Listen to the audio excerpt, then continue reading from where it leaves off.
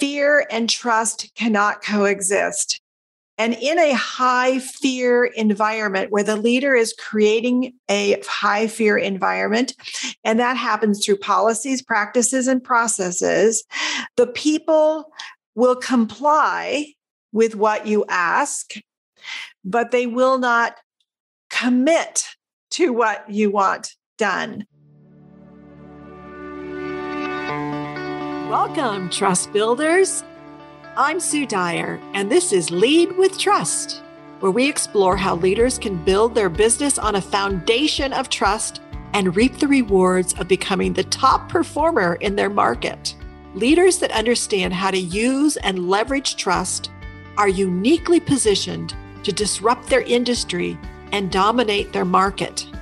Distrust of businesses and business leaders is at an all-time high. Trusted businesses must have trusted leaders, and your team, your customers, and your vendors are waiting for you to step up and elevate the level of trust in your business. My hope is that this podcast can help you start your trusted leader journey. Hi, welcome to this episode of Lead with Trust. And today we're going to start a new type of solo episode called Dire Straits. So for 12 years, I had a column that was called Dire Straits, and people asked me questions and I gave them answers. And so that's what we're going to start again. So if you have questions, you can go onto my website or into the page for the podcast at sudoku.com/podcast. And there's a place for you to send in your questions to me.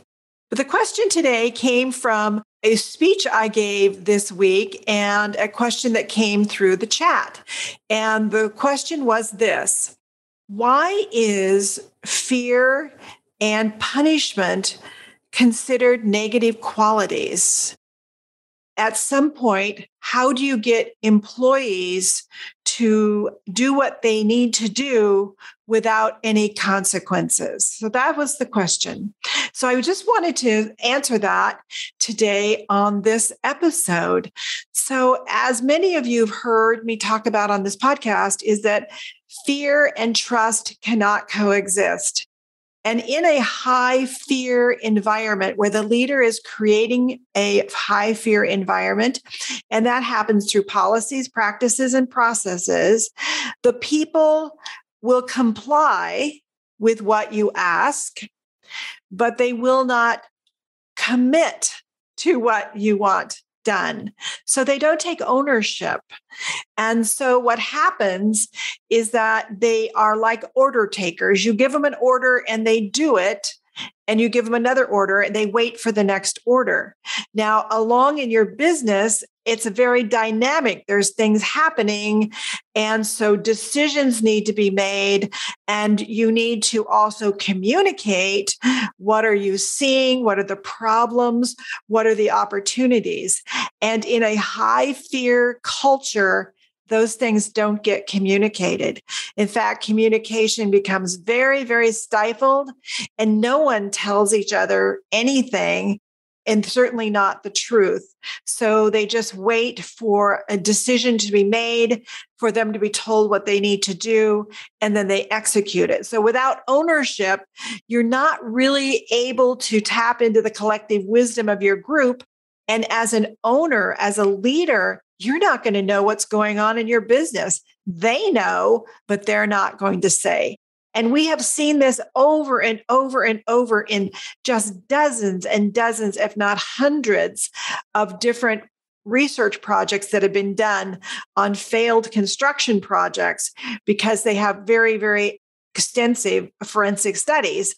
And what we found is 100% of the time when a project failed, a business failed, an organization failed, it was not because the people themselves weren't smart. weren't capable and didn't have a lot of abilities, it was because the process, the culture that had been created in this high fear culture did not foster the kind of communication, coordination, and co-creation where people owned the problems and looked out for them and then tried to share what the solutions could be. And certainly all the people in all those organizations where it failed, they had solutions. They probably could have come up with 20 ways to solve it, and all of them would have worked, but not one of them ever stepped forward to actually offer a way to solve it. And they also don't communicate what's going on. They saw it coming. They know what it is. They see it. They're seasoned. They know what to do. But you create this atmosphere that just gets frozen and stuck, and they will not share and they will not tell you what's going on.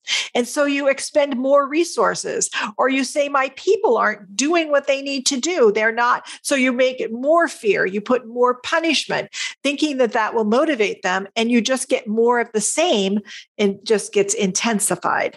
So you really got to move more over into the trusted leader side, where your job is to create a high trust environment where people are feeling comfortable, psychological comfort to be able to be open and share and take ownership and create solutions and then implement them. And you will be amazed at how creativity will emerge, innovation will emerge. And so, yes, I am saying that fear and punishment are self-defeating in a business organization, and probably also in a government organization. It can only last for so long until it implodes. And on top of that, you just waste so many resources. It's like having your foot on the gas and the brake at the same time. Think about that. If you're in your car and you've got a lot of resources you're putting onto that gas, you're trying to go forward, you're trying to make it happen. Maybe you have regulators and people are saying, you got to do this, you got to do this. And so you try harder and harder and harder. And then you've got all this fear that's putting their feet on the brake. So, well, I'm not going to move forward. I'm not going to step out of my role. I'm not going to tell them what's going on. It's not my role, not my place, not going to do. I'm just going to comply. Then you are going nowhere. And the best, you're spinning donuts. And maybe you are eventually going to go out of business because you can't compete with an organization who doesn't have their foot on the brake. So if you want to compete, and you want to do well, and you want to improve quality, and you want to improve your results and create something extraordinary, you can't do it in a high fear culture. Just can't happen. It's an impossibility. So I hope this is helpful, and I hope you will let me know what your thoughts are. Thanks so much for listening. Hey, I hope you enjoyed today's episode of Lead with Trust, and that wherever you're listening to this podcast, you will subscribe. And if you enjoyed this episode, send it to someone who you think can really use this message that you got today. And also, please leave us a review. Your honest review wherever you listen to your podcasts would be much appreciated. And of course, the more reviews we get, the better they are, the better for the podcast. I'm truly on a mission to get more and more people to understand that trust is the essential element. So I hope you'll be part of that. This show really exists to help you, leaders, to build your business on a foundation of trust so that you can reap the rewards of becoming that top performer in your market. I see over and over where no one can possibly reach the levels of those people that understand how to build a high trust culture in their business. Now, today, if you're really curious about starting your trusted leader journey, you can get started right away if you just take the free Trusted Leader Profile, and you can learn where you fall along the trusted leader continuum. And this really can unlock your confidence on where you are and what you need to do. It's very specific on what you can do. Gives you a snapshot of your leadership style. So if you want to take that, just go to www.sudyco.com and then /profile, and you will get immediate access to the Trusted Leader Profile. Once again, that is www.sudyco.com/profile. All right, that's a wrap.